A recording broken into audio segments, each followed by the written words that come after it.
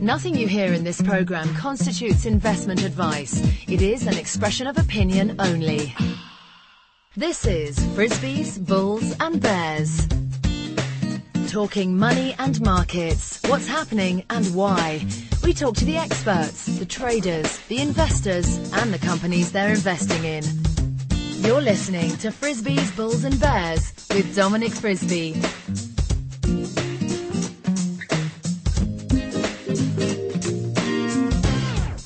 Hello and welcome to Frisbees, Bulls and Bears with me, Dominic Frisby. Today you'll be listening to the first in a series of interviews in which we'll make our predictions for 2010. My first guest is Australian economist Steve Keen. He's an associate professor in economics and finance at the University of Western Sydney. He's strongly criticised modern neoclassical economics and some Marxian economics as inconsistent, unscientific and empirically unsupported. He's risen to some prominence in recent years as he correctly predicted the global financial crisis of 2008 as early as 2005. He argues that it arose quite simply because there is too much debt in the Western world. He's also a strong deflationist, with one of his hypotheses predicting that too high a ratio of debt to GDP can cause deflation and depression. Hence the title of his website, debtdeflation.com. His book is called Debunking Economics and it's available in paperback and also as an e-book at debunkingeconomics.com. Steve, hello, welcome to the show. Would I be correct in saying you see this crisis as far from over because we still have the debt? Absolutely. It's I think a reasonable analogy might be having somebody who's been getting fatter and fatter and ignoring the whole thing until such time as they have a heart attack and go into a hospital and the doctors pump them full of antibiotics and stimulants and everything else, and then they walk out of intensive care thinking they don't have to worry about the weight they've gained. I'm sorry, then the first time they try to run, they're going to have another heart attack. Oh dear. So I take it then that your outlook is pretty negative for 2010.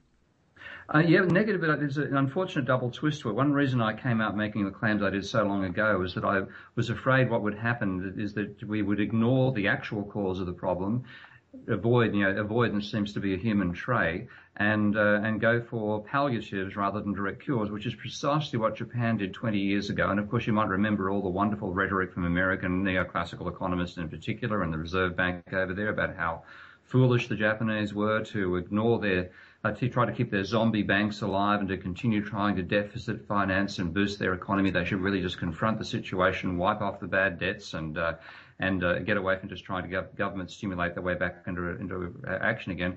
Well, guess what? We're doing exactly the same thing. We're turning Japanese. But I came out to make the warnings to, first of all, say this crisis would happen, and now what I expect is what I'm going to call basically zombie capitalism. So we should look to Japan for what's going to happen and magnify what's happened there because it's all happening on a much bigger scale. And also because, of course, Japan was supported to a very large degree by the fact that when it fell down the hole, when its bubble economy burst back in 1990, it could rely on exporting to the rest of the world to keep it ticking over. Of course, that's why Japan fell over so badly this time round, because its export markets disappeared. Well, I'm afraid Japan does export to the rest of the world, but we don't export to Mars. So we don't have that external stimulus to help us out of the way that the Japanese had. So I think in many ways we'll find ourselves having a less successful path than the Japanese has followed. What's next? I want to ask what's next for us and about government debt, but let's just focus first on Japan. What next for Japan? Because, their government is just in so much debt. It's phenomenal.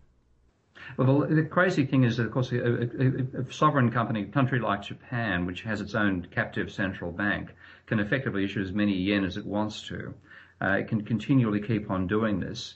But the trouble is that then has a boost to demand coming out of the extra government debt, which turns into extra spending power in the economy and keeps it ticking over, as some erstwhile colleagues of mine called chartalists keep on emphasising as the entire solution. My dilemma is, of course, that on the other side you've still got massive private debts, which are very slowly being reduced in Japan, and the boost being given by the government sector's debts are countermanded by the reduced demand coming out of the private sector trying to reduce its debts, but doing it nowhere near as rapidly as it should. So what you get out of that is a boost on one side and a drag on the other, and as a result, growth is always hardly enough to cover the needs for the growth of the population. Of course, Japan doesn't have that problem. So, of course, the rest of the world, with the combination of demographic change and this drag from the private sector reducing its debt, while the public sector tries to boost it up with additional debt, it will just be a very slow, drawn-out, long-term period of growth, never quite getting high enough to bring unemployment down. And it's then the question of what happens politically after 5 or 10 years of failure like that. We keep reading about sovereign debt default, and we've, many people will have seen what happened in Iceland. But what happens when a country like America or Great Britain has a sovereign debt default? Well, that's, first of all, if they have the debt themselves entirely, they don't have to actually basically worry about it. If you have your debt entirely denominated in Japanese yen, for example, then you just produce more yen. There's no limit on a central bank's capacity or government's capacity to direct the central bank to do that. The dilemma only arises when you have a country like America with American dollars ending up having debt which in effect has to convert its American dollars into renminbi or whatever the currency is of the country that holds large parts of its foreign debt. And if you have a plunge in the American dollar and then the cost of that honouring that debt gets to be astronomical, then at some point you can have a government simply saying we're not going to honour the debts. Now, we've had that happen at the level of Argentina in the past. There's a very good study, I think by Rogoff, I'm not quite certain of the name now, but a couple of academics in America saying there have been 38 major instances of sovereign debt default in the last century, and quite countries you wouldn't expect and scales you wouldn't anticipate. So it does happen, and when it does happen, of course, then you cause a whole cascade of financial failures. It's the old popcorn effect, where one country refusing its debts has a cascade effect through others, and you end up having another version of Bear Stearns. What happens socially? What happens to the man on the street? Does his money suddenly become worthless? Is there suddenly, do you get, what kind of social problems do you have? What you tend to have is that the whole thing is excessive levels of debt, meaning the rate of circulation of money drops and the amount of money in circulation drops as well. And when you have a sovereign default of that sort, then you have a very accelerated effect of the same process. So suddenly the demand isn't there, and people who are expecting a flow of cash to come through their businesses to support them suddenly find it doesn't happen anymore. They start sacking people, and you get a dramatic expansion in unemployment, and then the political problems that come from that. We shouldn't forget that the rise of the Nazi Party in the 1930s was specifically related to the American banks demanding the German banks, the German companies that were in debt to American banks, repay their debts back. And when that happened, and they did, well, that was the collapse of the German economy and the rise of Hitler. So these types of debt dynamics can be drastic. And we have yet to see any real political shift of any description, really, around the world, except in countries like Iceland and Latvia and so on, where there's been a near total breakdown. And I certainly hope it's nothing like a rise of another Adolf, but something drastic will have to happen because our political orientations are still dominated by Wall Street. The political strategy seems to be, at the moment, as you say, brush the problems under the carpet, avoid the problems, and if you avoid them for long enough, they'll go away. The last time, I suppose you could say that these kind of problems were addressed, certainly in the UK, was in Margaret Thatcher's era, when you had Paul Volcker putting interest rates up in the US to astronomical levels. You had Margaret Thatcher in the UK standing up to the unions, reducing their levels of debt. She was helped by the North Sea oil, of course. Of course. At what stage do you think a Western leader is going to stand up? I mean, it's just politically unacceptable or unpalatable at the moment. At what stage will they have to stand up? I'd say about 3 or 4 years after the crisis began, which I'd say would make 2011, 2012. One of the most interesting instances of that, of course, was in the Great Depression, when you take a look at FDR and read his inauguration speech in 1933. It's a remarkable document. And in that, whether it was actually carried through in its toto is another story, but in that he says at some stage that we have handed over our halls of worship to the moneylenders. We have a problem caused by too much debt, and the solution is only to offer yet more debt. Now, that's exactly the situation we're in now, and you took the complete turnaround in the political system in America that led to the New Deal, that really meant to a total destroying the political power of Wall Street at the time. That has to happen again, and of course with the fact that you've still got most of Obama's economic advisors being dragged straight out of Wall Street, and the bonuses they're paying themselves now, we are at least 1, maybe 3 years away from that political shift starting. Do you think FDR's New Deal worked? FDR's worked for a number of reasons, but one of the most important was reduction of debt. There was a whole lot of terms tied up in the American system. I don't know the actual institutional detail as well as some of the American historians that I am aware of. I know, like Noel Ferguson, for example, would be better on this than I am. But there were large parts of the New Deal which specifically directed at reducing the level of debt that people got into and enabling the service a far lower level of debt. Of course, we all know that the level of debt that was pumped out, particularly in the last 20 years to households, was absolutely irresponsibly lent. There was no justification for that money. In Australia's case, the ratio of household debt to GDP increased by a factor of 5 in just 2 decades. Now, that was all pretty much used, just pardon the Australian expression, piss up against the wall by driving up house prices. It did nothing to increase the productive capacity of the country, and really that 80% of GDP in Australia should be abolished. And the banks wear the consequences, which is most likely bankruptcy and nationalisation of them until such time as we work them out once more and can reprivatise them. Something like that is required. And of course, you mentioned how far we are from the circumstance like I'm describing right now. In Obama's inauguration speech, I noticed so many parallels between his inauguration speech and FDR's, and I wasn't the only one to notice them. They were commonly outlined in the press. But Obama hasn't delivered, has he? I think he might go down as Truman, and that wouldn't be the fate he's looking for. I really do wonder what's going to happen there. I actually expected him to appoint people like Summers because he's a politician, and politicians are by nature generalists. He's an intelligent politician, and what intelligent politicians do is rely upon the experts. Now, of course, there's only one problem. Economists are not experts about the economy. If you trust neoclassical economists, you're trusting people who believe in a nonsensical theory and live in a world of delusion. And you add to that on top people who have their hands in the gravy train of Wall Street, which is where the Summers and the Geithner and co. came from. They have absolutely no knowledge of how the economy actually functions. But he's done the thing, he's handed over advice to them, he's listened to them, he's been following their direction. He has about maybe 1 year, maybe 2, maybe less, because of the American political cycle, to get to the stage where he decides to show them the Wall Street, the doors to the White House from the rear rather than the front, and the boot in the arse rather than arm in arm.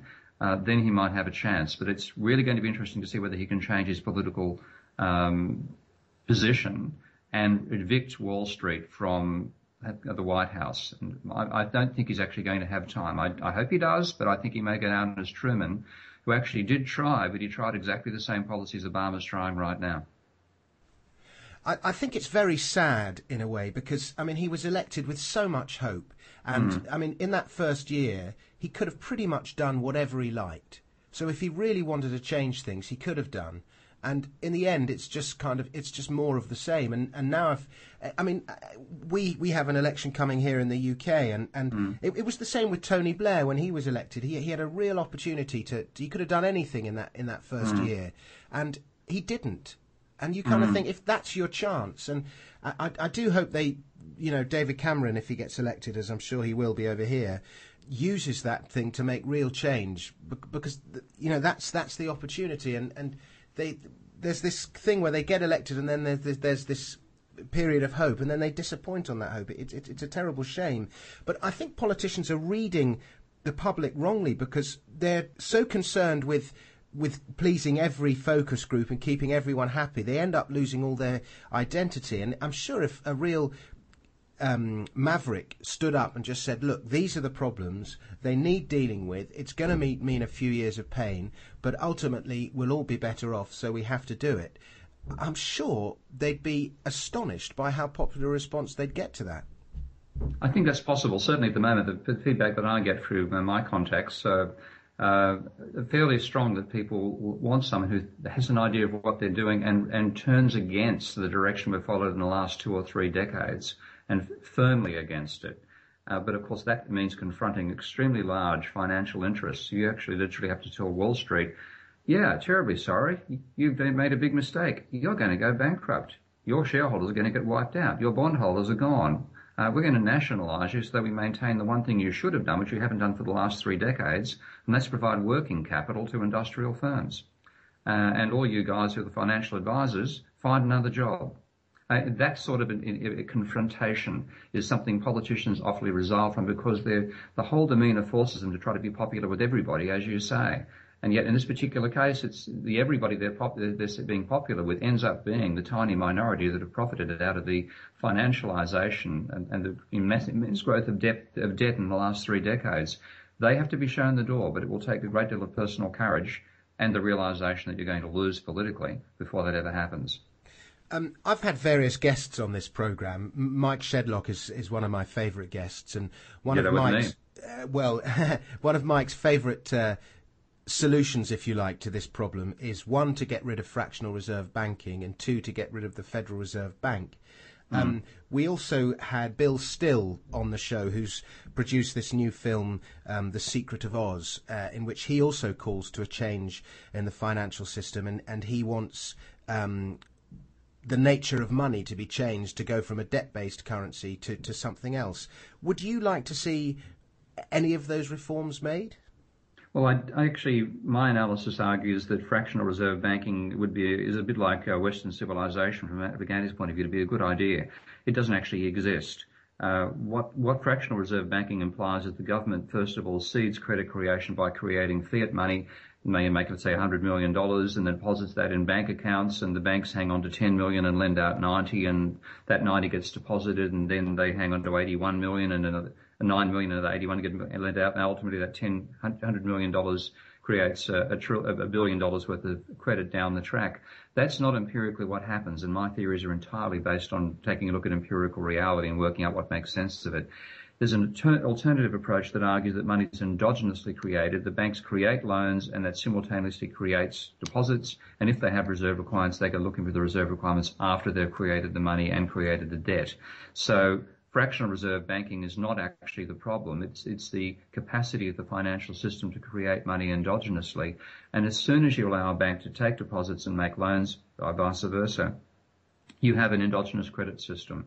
So my real problem is that that's inherent in the nature of the system. It's rather like being King Canute to say we're going to try to stop the tides coming in, twice a day. I'm sorry, it's not going to happen. So what my reforms are about are really not about trying to control the banks, which are always going to want to lend more than they should, but to control people's willingness to take that debt on. And therefore my reforms are directed at changing the nature of capital assets, the way we own them, so that there's no longer the possibility for large-scale leverage profits out of speculating on asset prices. And those are 2 simple reforms. I'd make shares last no more than 25 years, and I'd make house valuations based on the rental income of the property being purchased, and limit the amount of debt that could be secured against that property to, say, 10 times the rental income. And then we have the idea of both those reforms is to make the value of capital assets much more closely linked to the income those assets generate, and that then removes the attractiveness of leverage speculation on asset prices. That's a wonderful idea. I've never heard it before, and I just think that's fantastic. What do you think of gold? I think gold is a funny yellow metal which is immensely important in the periodic table, and therefore it has this amazing property of longevity that no other element has, but it's also hanging off the necks, fingers, noses, and all sorts of other strange orifices of large numbers of particularly Indian women throughout the world. There's an enormous amount of it out there which could be dumped on the market at any particular time, in other words. So even though people see it as a useful hedge against deflation, it's not a hedge against inflation, but a hedge against deflation. The trouble is it's a hedge which, if people actually desperately need money at some point, they'll liquidate. So I think when you have the system starting to break down slowly, then the American dollar falls and the gold price rises in American dollar terms. But if you have a real breakdown, then it's quite possible that gold could be dumped on markets as people went for cash first of all. And in the ultimate situation, if you had a total social breakdown, one of my bloggers put this brilliantly. He wrote that if you think you need gold, you need lead more. Meaning bullets. Meaning bullets. So I think, it's one of those tangential and very important sometimes hedges, but I would never want to put my entire life in it. I happen to like gold immensely, and I think it's a very good hedge. I see it not so much as a hedge against deflation or a hedge against inflation. I see it as a hedge against stress in the banking system. Well, that's fair enough. That's fair enough. Like it's certainly that sort of hedge, but I mean, partly because I actually want to get back to the stage where we have a functioning capitalist system with a financial system that is properly constrained, rather than letting it to become Dracula in charge of the blood bank. I have an anathema to speculating that we might actually fail in that process and then going and buying gold. So for the same reason I sold my house and got out of the whole property market thing, I also don't want to dive into gold, because that would be a real statement by me that I think, holy hell, it's time to head for the hills. I just want to touch on the subject of hyperinflation and deflation. I mean, I've read all the arguments about deflation and I'm utterly convinced by them. And then I read the arguments for hyperinflation and I'm convinced by those as well. And I mean, you described the rise of Hitler. I mean, you know, the cause of hyperinflation is too much debt. The cause of deflation is too much debt. The causes are the same. No, in fact, they're not, mate. The causes of inflation are such a runaway attempt to print fiat money to wipe out financial obligations that you end up reducing the effective value of private debt to zero. And you take a look at the Zimbabwean economy. I don't know the data, but I would be very highly surprised to find that there's any private debt, because unless you index that debt to the rate of inflation, it's very rapidly wiped out. So the cause of inflation, in that hyperinflation sense, is a runaway fiat money press. But that's why I see them having different causes. The other, deflation, is definitely caused by excessive debt. So the question for me comes down to whether you expect the fiat money system to pump out so much fiat money that it overwhelms the private debt, devalues it that way, and then sets up a hyperinflationary chain. And I don't think that is feasible given the level of debt we're in and the political attitudes of the people in control of fiat money creation in the Western world. I would argue that at the moment it appears that they are trying to print enough money to wipe out all the debt. But yes, as you say, the debt is so big. But that's not an argument I want to get into. What I was trying to say is that the net result is whichever route you go down, whether it's a hyperinflationary one or a deflationary one, can be the collapse of the currency altogether. So in the end, I mean, does it matter either way? And surely you want your gold as a hedge against that collapse. Well, that's feasible. If there's going to be deflation, if there's falling prices, then gold, money itself rises in value during a deflation. If you actually have cash, you're extremely well off. Gold tends to hold on to its value when a deflation occurs, whereas during inflation it tends to lose against rising prices. So if you're taking out gold, you're actually probably leaning to, whether people know it or not, they're leaning towards a deflationary analysis. Yes, useful in that sense, but cash is also very good. And what I would hope to happen is that we don't do what we did during the Great Depression, which is wipe out deposits when we wipe out debt. And that way, therefore, the cash should remain something which increases in value.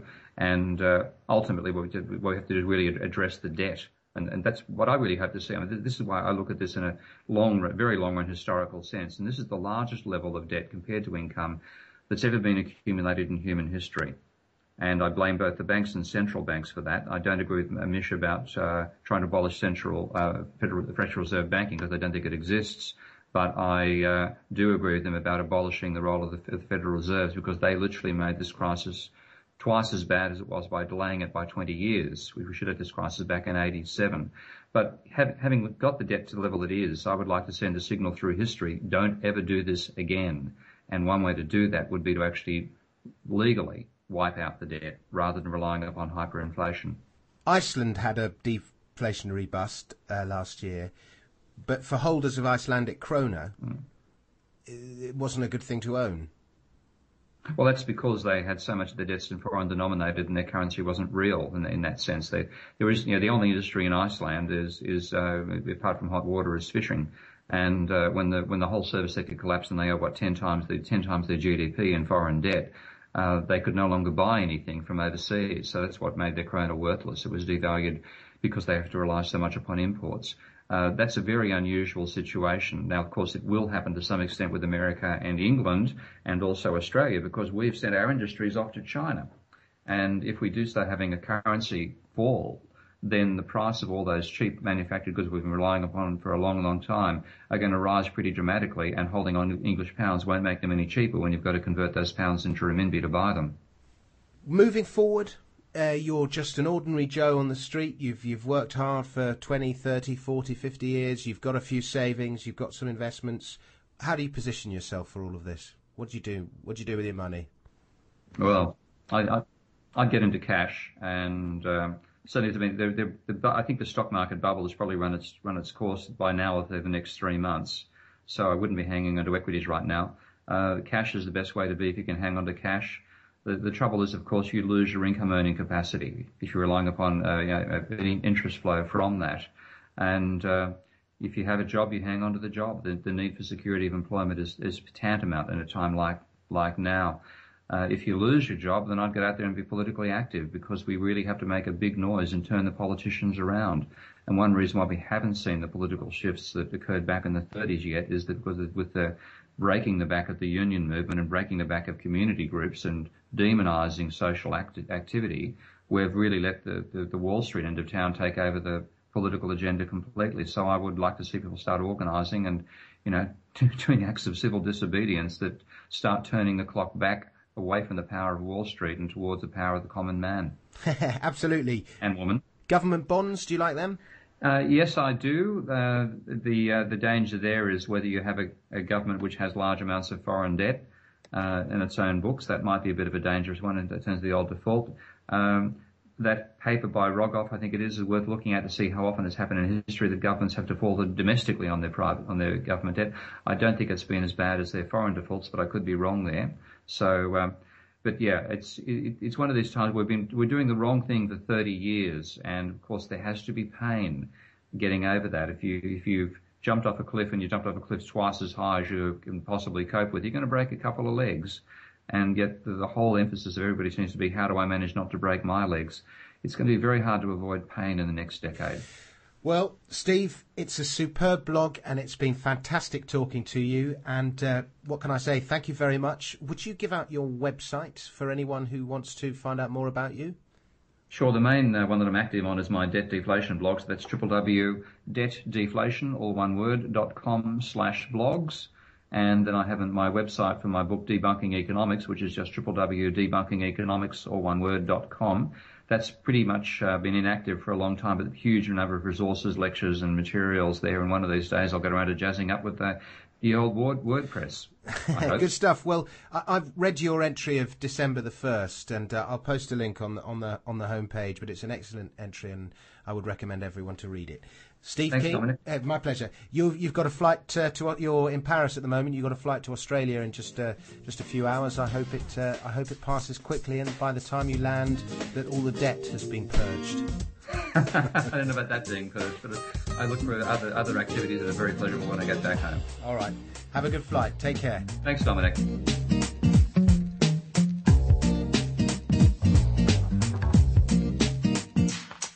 Frisbee's Bulls and Bears is presented and produced by Dominic Frisbee. To discuss the markets and have your say, why not visit our forum at globaledgeinvestors.com. That's globaledgeinvestors.com. To join our mailing list so you can be updated as soon as a new show is posted, please email info@dominicfrisbee.net or simply subscribe through iTunes.